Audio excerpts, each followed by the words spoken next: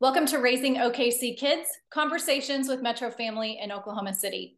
I'm Erin Page, and today I'm joined by Tiffany Hammond, who is here to give us tips for supporting, celebrating, and advocating for people with autism, whether that be our kids, ourselves, or others in our circles. Welcome, Tiffany. Thanks so much for joining me today. Thank you. I'm so happy to be here. I am so happy to have you here. But before we get started, I want to tell our listeners a little bit more about you. Tiffany Hammond is the voice behind the Fidgets and Fries platform. She is an autistic mother, advocate, and storyteller, and she uses her personal experiences with autism and those of her two autistic sons to guide others on their journeys. Tiffany has a master's degree in developmental psychology and spends her time teaching, coaching, and mentoring others in disability justice issues. Her activism is rooted in challenging the current perception of autism as a lifelong burden, cultivating a community that explores the concept of intersectionality, and inspiring thought leaders through storytelling, education, and critical discourse. Tiffany was born and raised in Texas and grew up on deep dish pie and stories from her grandmother. Tiffany, I want to start today with this beautiful challenge of the current perception of autism. What does it look like for us as a society to move from thinking about autism as a burden and instead normalize leading with the benefits and beauty of neurodivergent thinkers? I think that this means that it's more opportunity for us and those like us. Right now, it feels like autism is just this set amount of symptoms and characteristics and expectations and stereotypes and misconceptions and all of these different things. And a lot of it is limiting. It puts those with this diagnosis into a box and it labels it as you can only do this much. And not that many people around you are willing to help you be the best version of yourself that you want to be. Right. So you're just kind of like going through life with all of these ropes and these lines and tethers telling you this is who you are and this is what you can do. You can't go and do this because this is what it says autism is, and it says that you don't like to talk, or you are not good at social things, or you have or you're some type of savant, so you must know these things, or you must so it's just like a lot of different stereotypes and expectations, or lack of expectations for some, because a lot of people do not feel that my oldest, who is non-speaking, is competent enough to know what's going on around him, and so they don't expect much from him, including teachers, including therapists, including all kinds of people who are supposed to be working with him to help him navigate this world. They put these walls up around him, and they don't help him to move beyond these barriers because they don't think he can. And that's how it is for a lot of people with this diagnosis. Or there's people that are, like myself and my youngest, and they're like, well, we're all a bit quirky, and then they deny any of the other challenges and things that we do have.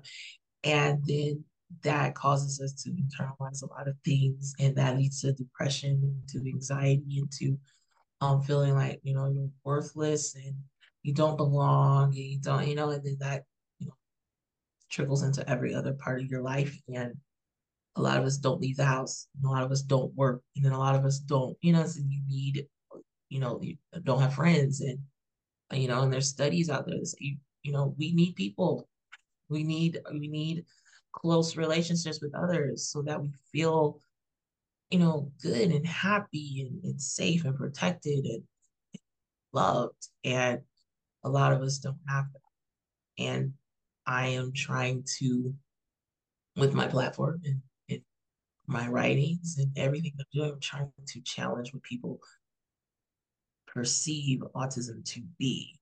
And it doesn't have to be something that's like limiting. It doesn't have to be something that is um this burden, even with all the challenges that we may have, even with all the challenges that my oldest might have, many consider to be severe. And even with all of that, he's so much more. And he's growing and learning, and all humans are lifelong learners, and we never stop, no matter who you are. You just need people to believe.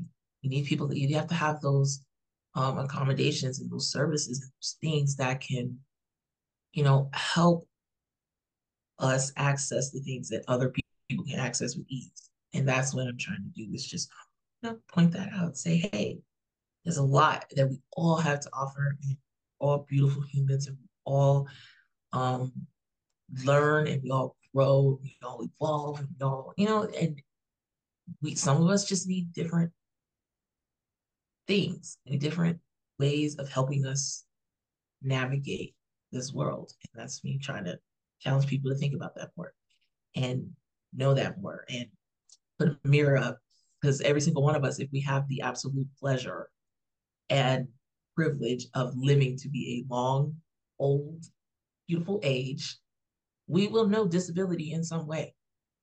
I don't know why people want to distance themselves from that, but we will know. We will get older, our brains will get changed, we'll get slower, we'll get, our eyesight will get weaker, and we're gonna know, we're all gonna know disability, and society tries to distance themselves. And I'm trying to say it's okay.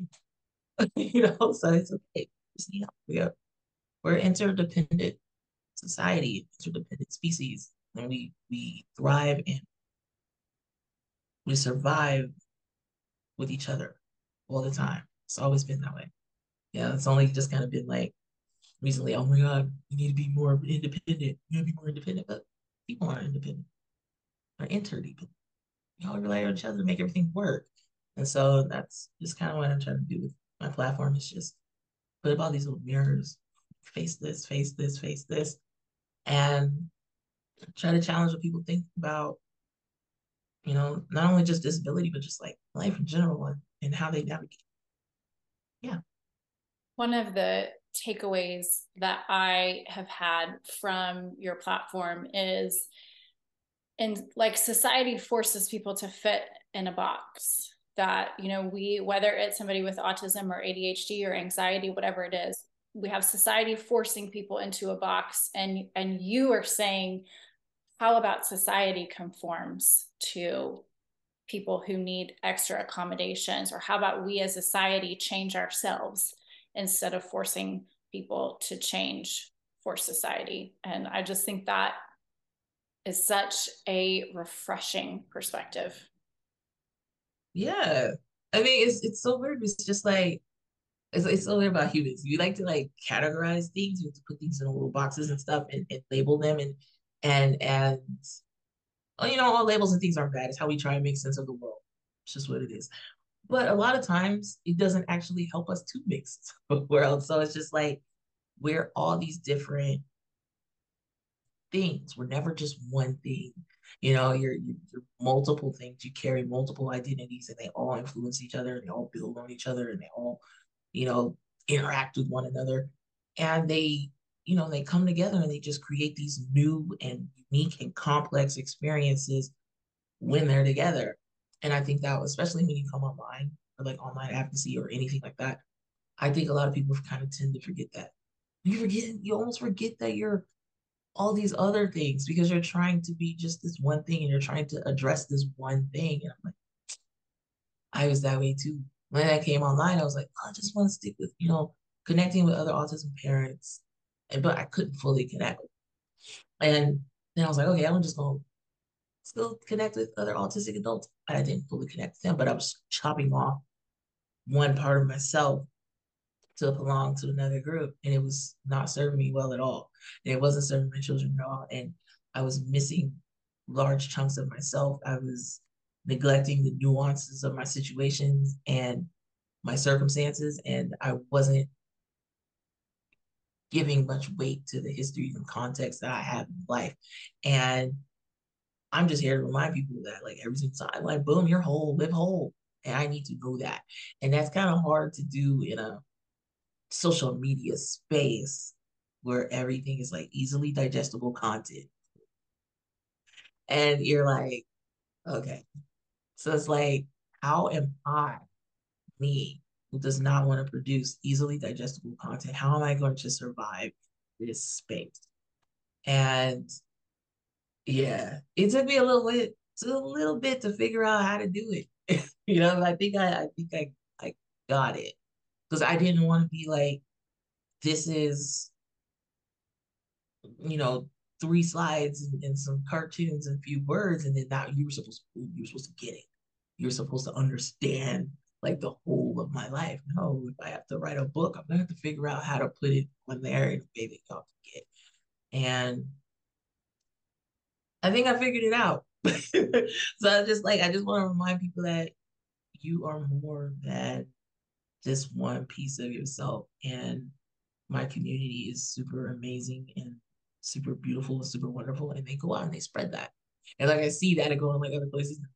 Yeah, but what about this? And what about, this type of situation? And some people can't access this. And, there's a lot of privilege in the things that you're saying. And this family can't get to this. Or we live in areas where there's literally no resources. How do we access this?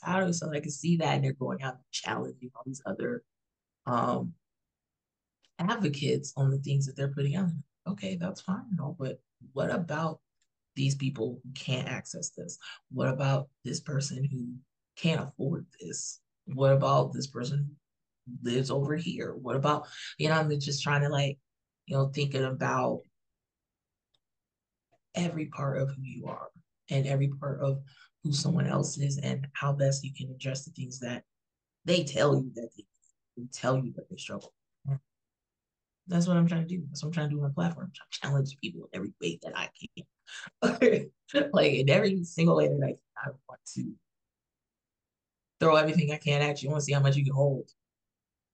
And that's the thing. I want to push you to the edge of your comfort and give you enough information and tools that I can for you to just make the decision to knock yourself over the line that you want. I'm going to push you over. I'm going to drag you to the edge. You do it yourself.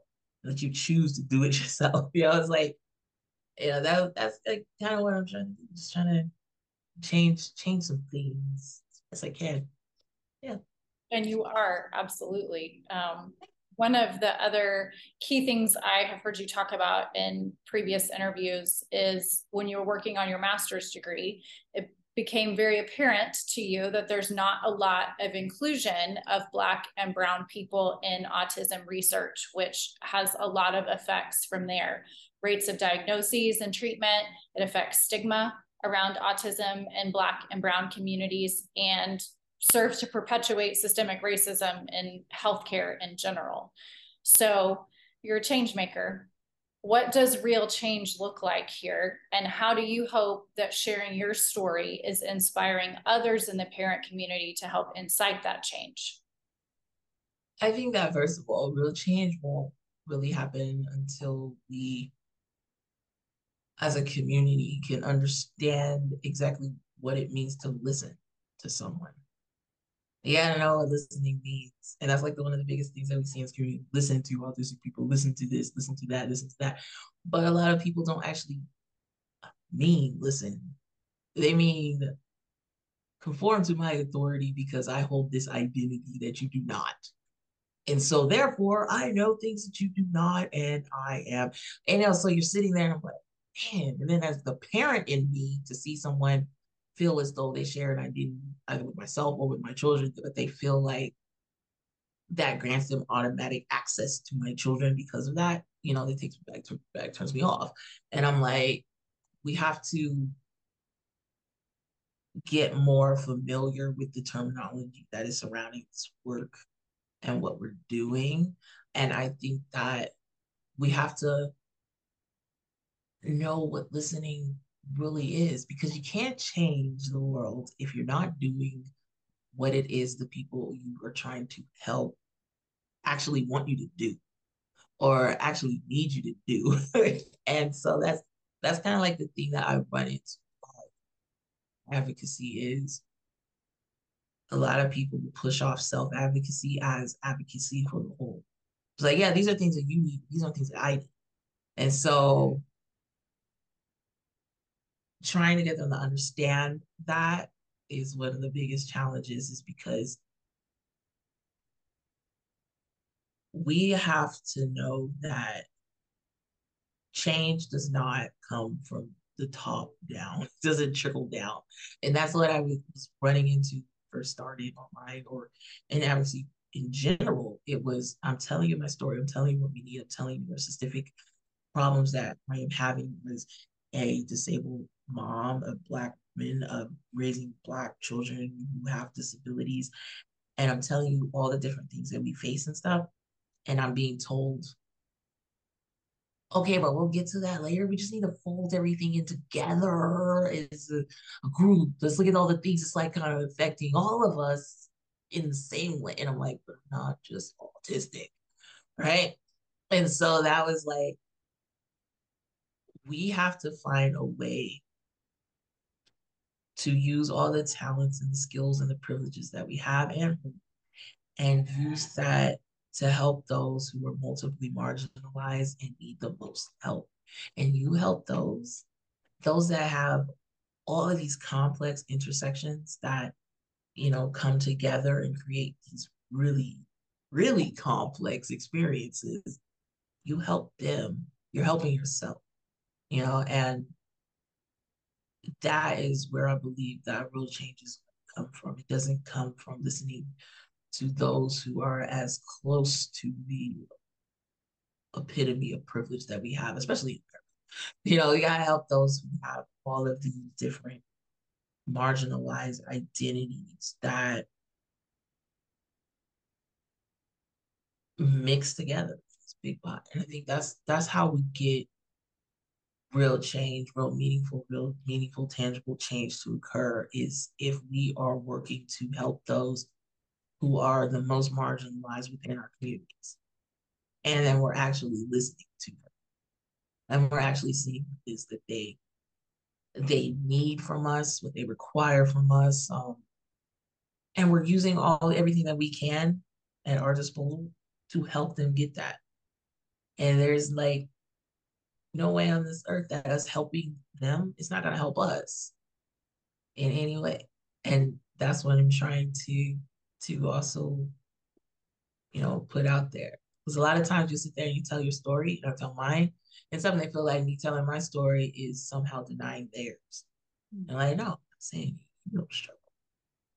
I'm injecting mine as well, because we haven't had the opportunity or the space to tell you what it is that is bothering us, that hurts us, that keeps us at a disadvantage. We've always had to navigate this world and our advocacy under you guys, So it's like now we're finally having the space and the opportunity to share what it is that we have going on, share our short stories, and um, for several people that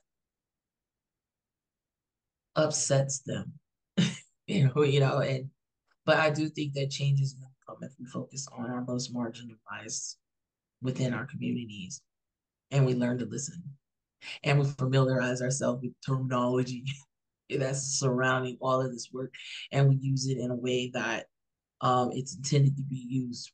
Because a lot of times we're turning things to buzzwords. I don't even use intersectionality as a term more.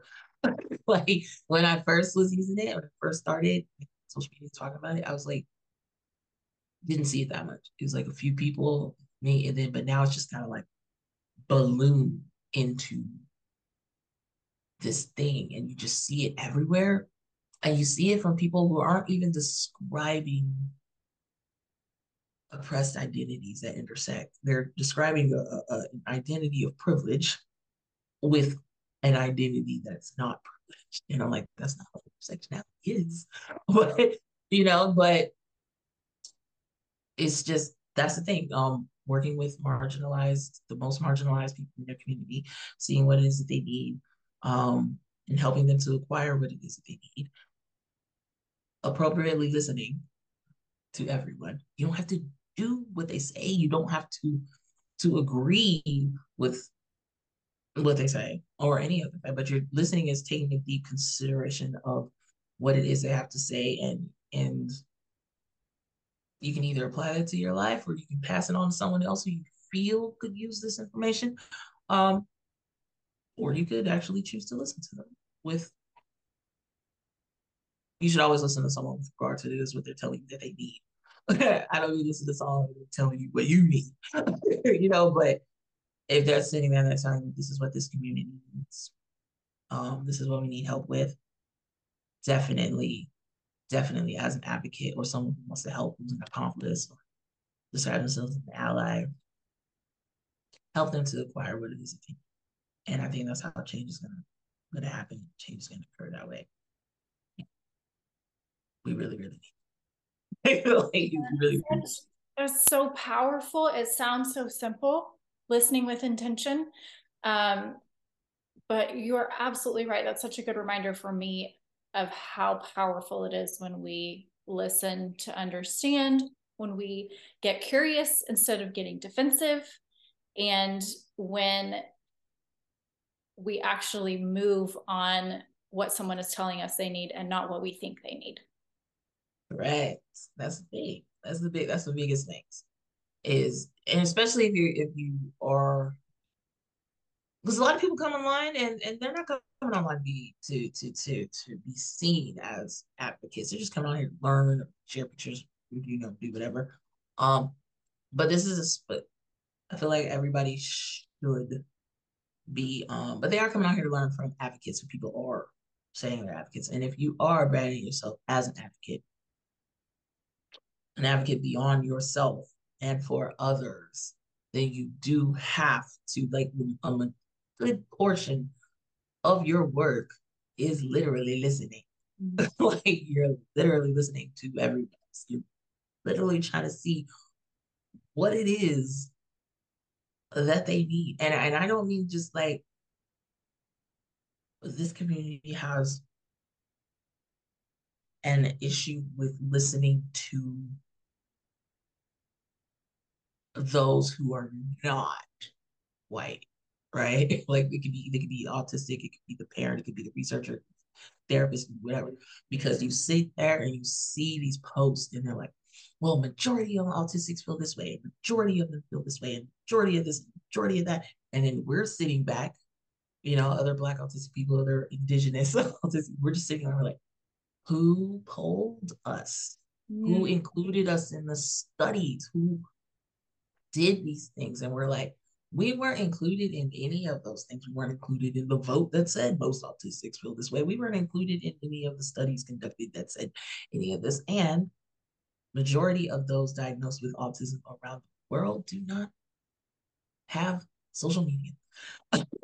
So where are we getting these numbers from? Where are we getting these thoughts from? Where are we getting these things? So it's, if you're coming into this and you're like building your advocacy and your platform on what the majority of any group feels like, whether it's parent, whether it's researchers, whether it's anything like that,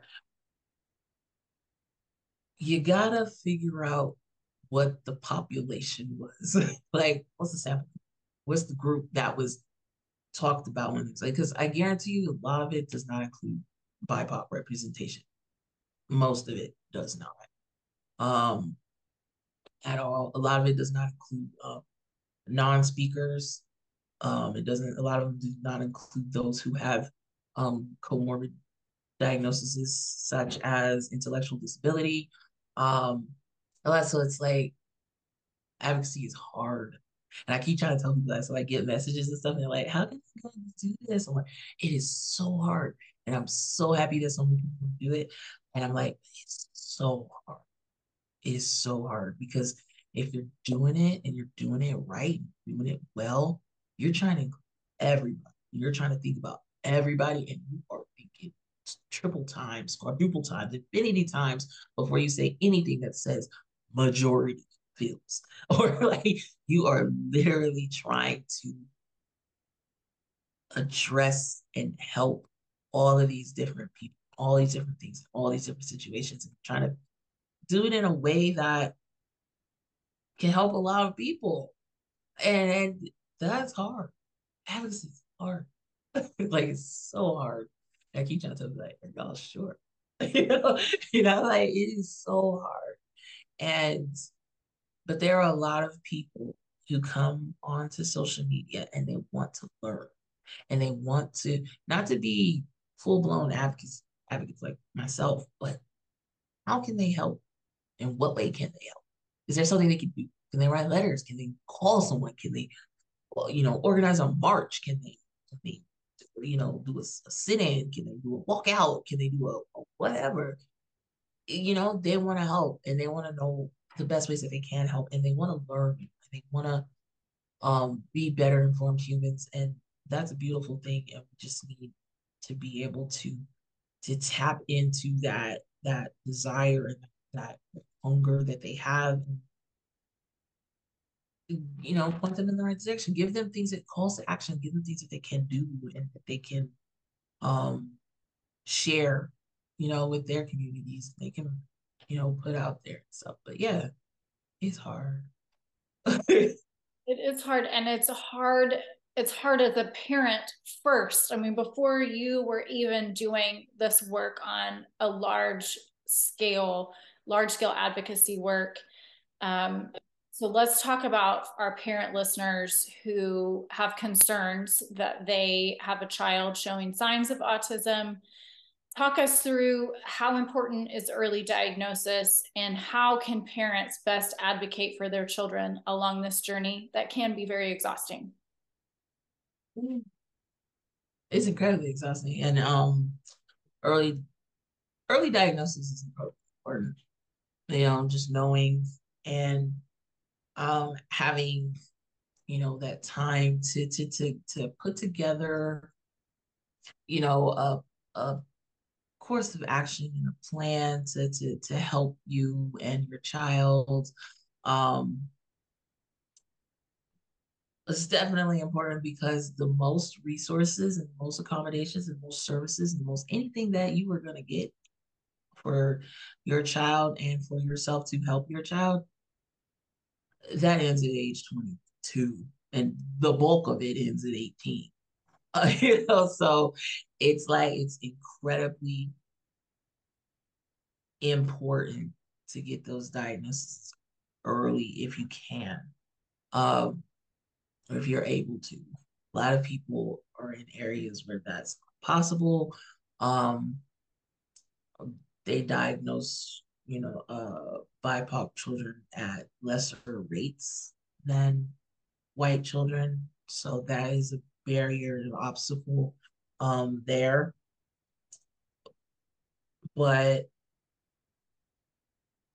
your child will receive the most services that they will ever get in their childhood. And that includes speech and that includes OT and that includes well, I'll say medical is different than school. They don't always go by, the okay, here you are, they got your medical clinical diagnosis. So we're gonna automatically give your child an IEP and put them, they don't actually do that. They try to do their own assessments and stuff, but it does help to have it. But schools do, they don't think schools are rough. um, but and it's an exhaustive journey for both parent and child. You're trying to figure out what you can do. You get hit with that diagnosis, and you're like, your head is spinning. You're like, oh man, what is going on? You don't know what to do. And both my children were diagnosed, like cried. It was just like, oh my God, what did I do? And I blame myself. And then they give you a stack of papers, and that's like that includes, the assessment and everything. But in the back, it was like, here's your list of resources you can do, all these books you can read, all these organizations you can sign up, and make sure you get on the waiver list for um the government programs. So when you turn 18 or something, get on that. You're just like looking at it. Now you're online. You're getting, when they were diagnosed, they give us the link for Autism Speaks 100-day kit or something. And so you're just looking at everything. You're like, what do I do? What do I do? What do I do? What do I do? And it's so much. It's like all at once. And you're like, what do I do? How do I do this? Where do I go? And it's so much. And what's so interesting is that your child didn't change. The child's the same before the diagnosis till after the diagnosis, but you're not that. You're just like, you're freaking out. And but they're the same. You just know a diagnosis and you know how to help. And you can start that day, you can start the next day, or you can, what I would advise, take like a week if you can, of not thinking about it at all. Put the paper aside, put it away, don't put it, don't throw it away, say throw it away. Go put it, put it in a drawer, and just enjoy your child, enjoy yourself, and you can think about what that diagnosis means to you, family, and everything else, but take some time. Just there, it's breathe, and then get into it. Come into it with a clear head, and face that together. Have a conversation with your family and whoever you want to know. Um, but just enjoy your child. Go play. Go to a park. Go to a weekend trip somewhere. Go do something that's gonna make you happy. Have fun, and then you can get into all of that. But I will say that if you suspect that your child may have autism or is autistic, definitely don't wait. Don't wait. I think that was what I did with my youngest. It was like I suspected he was like 3. You're like, oh, let's just wait and see. Just wait and see. And then I waited 3 years. It's like don't wait at all. Get them evaluated and trust your gut. Do not wait and see. A lot of people just like to do that. Don't wait and see, especially with the ones who are verbal or let's just wait and see. Oh, they're just shy. You just need to get out more, be around more kids. You just need to talk a little bit more. And they need to, but in your gut, because you're around them. You're around your child. You're that doctor or that um clinical psychologist or whoever you're going to. They know your child for like a fraction of what you do. So you trust your gut. You trust your instinct. You go to as many as you can um to look at if you have to, but trust yourself. Y'all know more. We know more than we think we do. So it's trust your gut. If you feel like they need to be assessed, definitely do that. Do not wait at all. Go and get them evaluated and help them to access any services and things that they need. And because you need that diagnosis to open those services up.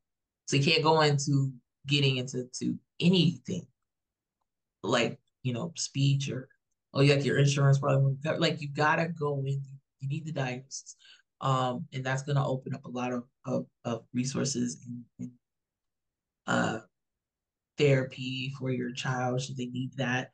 um you need that diagnosis. Like, so it's definitely important that you get it as early as you can, especially in the States where a lot of stuff is tied with having diagnosis.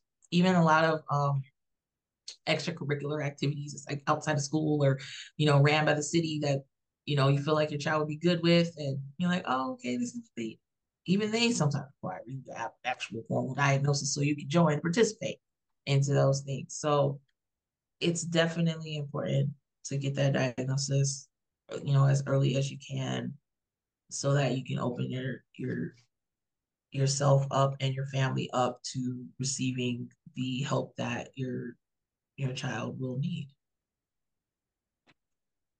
Yeah. So helpful. And such incredible perspective, Tiffany. Thank you. I want to talk about a fabulous new resource, which is your new children's book, A Day with No Words, inspired by your oldest son and illustrated by Kate Cosgrove. Tell us about your inspiration for the book, how you hope it serves to normalize nonverbal communication, and where our listeners can get a copy. That's so wild. It's the book, oh, it's so weird. It has such the weirdest origin story. But I, like I was telling you before we got on, it's like I was not in my children. Like I was like, is anybody like been on my platform for like however many long? I'm like, I talk about heavy stuff, hard stuff, all kinds of stuff, and occasionally I mention my family. And but I was being approached by editors and other people with publishing houses, agents, and all this other stuff. And they were like, hey, would you write a children's book? I'm like, what in my platform gives you children's book vibes? And so I was like, aside from me being a parent, I didn't see myself doing children's books. Um, but I made a post one day and I was just talking about our family's no talk days. And these are just the days that um we model more for our son and for Jojo, his brother. Um, we model more for Aiden, and we just don't speak, and we just kind of go about the day using our own tablets, using our own things, and we even do it with each other. So like, you don't hear us speak at all, and we do that in the community and everything. I wrote about that, and I wrote about our experiences, how that looks, and how the community treats us, and how we feel when we do this, and how we feel Aiden feels from us helping him and doing this for him. And that post was like cool. Like I was like, whoa, people like that. That's cool. Then I was like, this will know, move on, didn't think about it. Then I got approached by another editor and they're like, hey, you're writing children's book. It's like, other kid. And then I was like, okay, let me listen. Let me listen. And she suggested I write a children's book based on that post. And I was like, okay, maybe I can do this. So after kind of going like back and forth and the things that I had and I liked, in the end, we did not mesh well, but that was the longest time that I spent thinking about and actually trying to write a children's book. So now it was stuck in my head. It got stuck. It was there. Um, and this was around the time that I was noticing a lot more that I wasn't seeing accurate representation of my son within this community and how he presents and the things that he needs and I wasn't really like seeing. I was like, man, but then I go outside, same thing. All the comments we get, all the stares we get, all the man, it might be on to something with this book. And so I was like, I have to finish this book. I have to see it through in some way. And so I was gonna do it self-published. I didn't even have it written, but I knew I wanted to write it.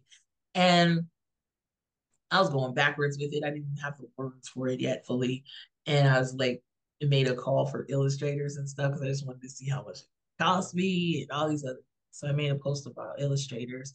And shortly after that, my current publisher was publishing this book, and she reached out to me and said, hey, we should have a conversation.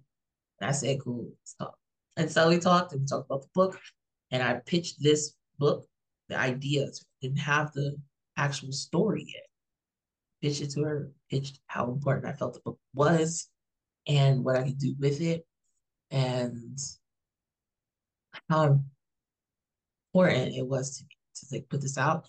And she was like, let's do it. And so here we are with it. And what I wanted this book to do was I wanted to normalize communication outside of speech. I wanted to highlight that those who do not speak from their mouths have so much to say, and they're just as worthy, and they're just as beautiful, and they're just as competent, just everything, everything. But I also wanted to point out that we all communicate non-verbally, literally. Like they're reading this book. I'm sure a lot of them read it to themselves.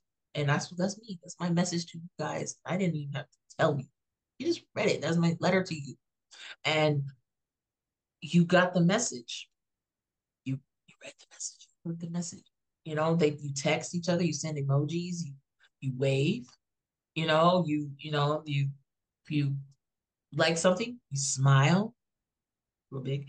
It's just like and people understand what it is that you're saying without you saying. So I also wanted to challenge people in that way. So even with the title, it was like Day with No Words. And I'm like, all right, what do you think about that title? And if you finish this book, what do you think about the title now? Because we did nothing but use words. This whole book, like this entire book. But it was inspired by a lot of things that people's comments say that people say to us when they learn that my son doesn't speak. They're like, does he not know words? Does he know words? Does he understand them? I'm like, he knows words, he just don't speak them. And that is the beauty of that title, because I want it's like challenging you to think about what that meant. So you could be like, oh my gosh, we are using words, use a lot of words. We just they're on a tablet that has pictures. You push it and it talks. And then in certain instances, I was typing on the tablet and it, talked for me. And I wanted to show that he was just as valid as everyone. And I wanted people to see that. And also look at a boy who loved life. And he loved a lot of the same things other kids do. And he loved to go to the park. He loved swings. He loved spinning in grass with no shoes on. And he loves fries, all these things. And he just doesn't speak. He understands. And I wanted to show like the bond that I had with my son, how important he was to me, that I was going to do these days and put up with these people, and still like that happened for real. That was the time where I got better at sticking with communicating with the tablet, but several times before that, I would drop that tablet. It was on, and just talk. Like it was just like, but I felt bad after. I was like, yeah, so stick with it. And that was one of the first times that that situation happened, in that I just stayed with it. And I literally in the book where she breathes and she just like tries to calm herself down. For me, really, I'm breathing calms myself down so I can go in and communicate that in that way. And I wanted to just show that meaningful and powerful communication can come from any any one of us in any way that we could type it, you could write it, you could draw it, you could do anything. And I wanted to show that in that way. And Kate did an amazing job articulating a whole lot of that. A whole lot of it. She did so good. Congratulations. It is an incredible book that I know is going to inspire a lot of people. And where do we get a copy? Oh man, it's like everywhere books are sold right now. It's I have a site, a daywithnowords.com, and pre-order on there. But yeah, it's pretty much everywhere. Local shops, Barnes and Noble, Books a Million, Amazon, everywhere. Perfect. You talked about this a little bit earlier. When I think parents receive any kind of diagnosis for our kids, we immediately jump to wondering about their future, asking ourselves all kinds of questions. Is my child going to be able to live independently? Will they be able to have a job? So, what are some key things that employers or businesses can do to be more autism friendly, whether it's directly with autistic employees or indirectly, maybe with employees who have autistic kids or family members? I think that employers, they got to do a lot of work on all fronts, like with helping with the families, like coordinating with the families, as well as addressing the individual as well. So there's like a lot of like programs, kind of like when they get closer to being like age 18 and they're kind of like getting closer to aging out of the school system and stuff, where they have these transition programs where they are going out into the community and they are um starting to like work and I won't say like work and things like that. I see air quotes like that. And it's because I feel like a lot of times these programs in these schools and things are not serious. Mm. And they don't feel as though this child, this person, this almost adult is actually going to hold a job or actually going to benefit from having a job. So they don't think they take these programs seriously. And a lot of times, I forgot what documentary it was that I watched. It wasn't that long ago, but they were talking about how employers can actually get away with paying disabled people less than, and I that is infuriating. And they really can. And I think that we need employers, we need lawmakers, we need society in general to presume competence. And when you do that, then you are going to do everything you can to prepare that child when they're young, when they're a teen, they're soon to be adult, in a way that will help them to develop those skills that they can get the job or do a job, even if it's just a few hours a week, even if it's late, but at least to be like meaningful and real for them and be compensated in a way that other people are also compensated as. But a lot of times it's just like, just gonna, just going to go to school. Um, they're not really gonna actually really have a job, but not really actually gonna do these things. And so it's not really like teach them or nothing, or, so it's just like see that a lot. And that's something that has to change. There's a lot of what we're learning, well, especially me, is that there are a lot of non-speakers who learned to communicate through spelling, and we are learning a lot about what it is that they were thinking when they were young and how much they knew, but they couldn't articulate the things that they knew. They couldn't tell you they knew this math. They couldn't tell you they knew these things. They couldn't tell you they knew these words, but they knew them. And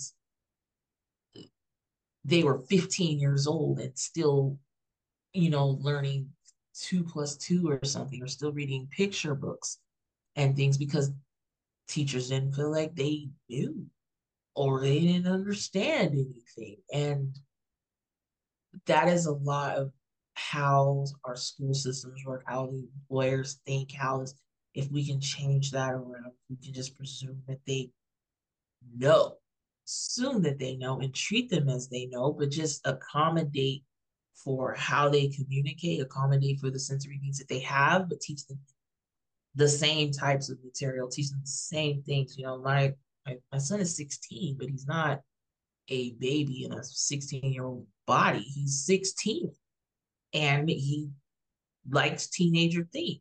He just doesn't speak. He just doesn't, you know, um, his body just doesn't move in the same way as others do. So I think that's a big challenge and a big hurdle that we have to get over, because if our employers feel that, those like my son don't know enough to work, they aren't going to treat them as if they know enough to work. And they aren't going to want to pay them as if, the livable wages, and they aren't going to want to train them, and they aren't going to want to have them have a decent job there. You don't want them going to on these work field trips and just have it be like a play thing where they're just kind of pretending to do these things and not something that they can actually probably do later on in life.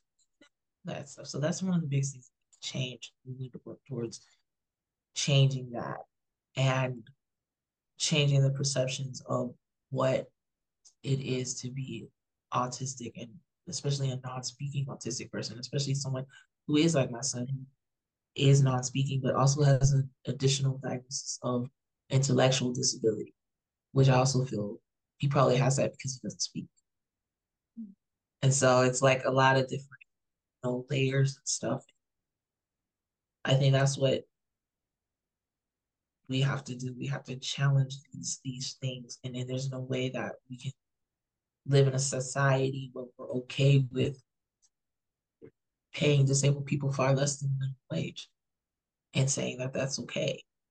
And so and having transition programs that don't really feel like they're transitioning them to anything but being more dependent on the state and more dependent on their parents and their families, and who are also aging at the state that they are.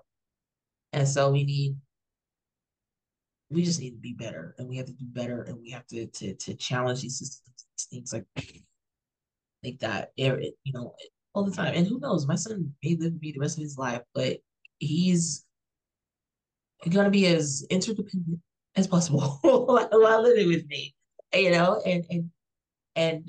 doing his own thing, and making his own, money, and doing it he can, because I feel like that's something that he can accomplish in this. So I'm trying to get people to see. So, speaking of change, a lot of times I think the most impactful change can start in our homes. So, as we close out today, Tiffany, for parents of kids who are not neurodivergent, how can we raise our children to be individuals who seek to understand, welcome, and celebrate neurodivergent people and help create a world that does the same? I think it helps with exposing them to different people in the first place, whether that is um through a really well done documentary or movie or book or whatever, just as many opportunities as you can to show them um someone who is living in a different way that they are, and then talking about it afterwards, and um acknowledging their own privileges and the things that they have, and the things that they're able to do, and then also looking at some of the stuff that they're not able to do themselves, like, you know and making them think about, wow, should I be treated less than or differently because I can't quite do this yet or at all or whatever, just thinking, taking large chunks of their lives and having them think more deeply about what it that means for them, and then applying that to someone else. And that's kind of like the biggest thing that I do with my platform, is just trying to get people to see themselves in a little bit of something that I share, and have them think more deeply and more meaningfully. Is it? I don't know. And think more deeply about who they are, and tapping into that. And they have to be able to see those other people. They have to be able to know those other people. They have to be able to, a lot of times we hide those, like my oldest, and we hid for so long, like 10 years or so, just at home, because we just couldn't take the comments, stares, all these things. So a lot of times they aren't exposed to, you know, uh, children like mine. because there weren't that many. And even when my son would go to school, he was in school districts, no matter if it was in a town that only had 7,000 people or in a town that had 180,000 people. He was the only one in the school, like in the whole school. And so it's like they don't have this exposure like that. But then they go into like a aquarium on weekend or the zoo when they come into contact with my child there, and now they're confused. Like, why is he making all these noises? Why is he on the tablet? Why is that this? But they should learn about should learn about how there's different people in the world and that it's okay and differences are just differences. They're not good, they're not bad, they're not anything, they're just neutral. And it's just a way of life. And differences can be so beautiful. And it shouldn't be anything that needs to be feared and anything like that. But a lot of times they are, because in part they don't have a lot of exposure to those who are disabled. They don't see them in their books. They don't see them in their shows. They don't see them in their anything like that. They don't have friends that are like that. And so, and then a lot of times when they do come into contact with someone who is disabled and they are curious, they're shushed by their parents. And, and so it's like, that's like adding to it, like, my son will make a noise and little boy will be like, what's that? Shh, Ariel. And it's like, so now he's scared more from when he wasn't scared in the first place. Honestly, he was just curious. So it's just a lot of things. They need that exposure to experiences that are outside their own, outside what's considered limited, in any way that they can. You have to have representation. So they have to we have to actively seek out those experiences if we're not surrounded. So definitely, watch those movies and read those books and go on those documentaries, volunteer for I think they got like Special Olympics and some other things in your area. A lot of areas have adaptive sports, things like that. So like find all these ways to get as close to these experiences that they do not know as possible, so that they can know those things, and they can learn those things, and they can be better people, things like that. So exactly what I was trying to do with this book and try to get them in schools. So like they can kind of, see that and learn from that. And hopefully hit them when they're kind of young, and hopefully that changes, their worldview. So it opens it up. Yeah. Love that. Thank you so much for your time today, Tiffany, for the opportunity to learn from you, and what incredible wisdom and perspective you've shared with our parent audience today. It's been a pleasure. Thank you. Thank you. For our listeners, find more presentations by nationally renowned parenting experts like Tiffany through membership in the Modern Art of Parenting. Visit modernartofparenting.com to learn more about memberships, which are just $19 a month or $199 for the year, with a 30-day money-back guarantee. Thanks everyone for listening. Join us next time on Raising OKC Kids.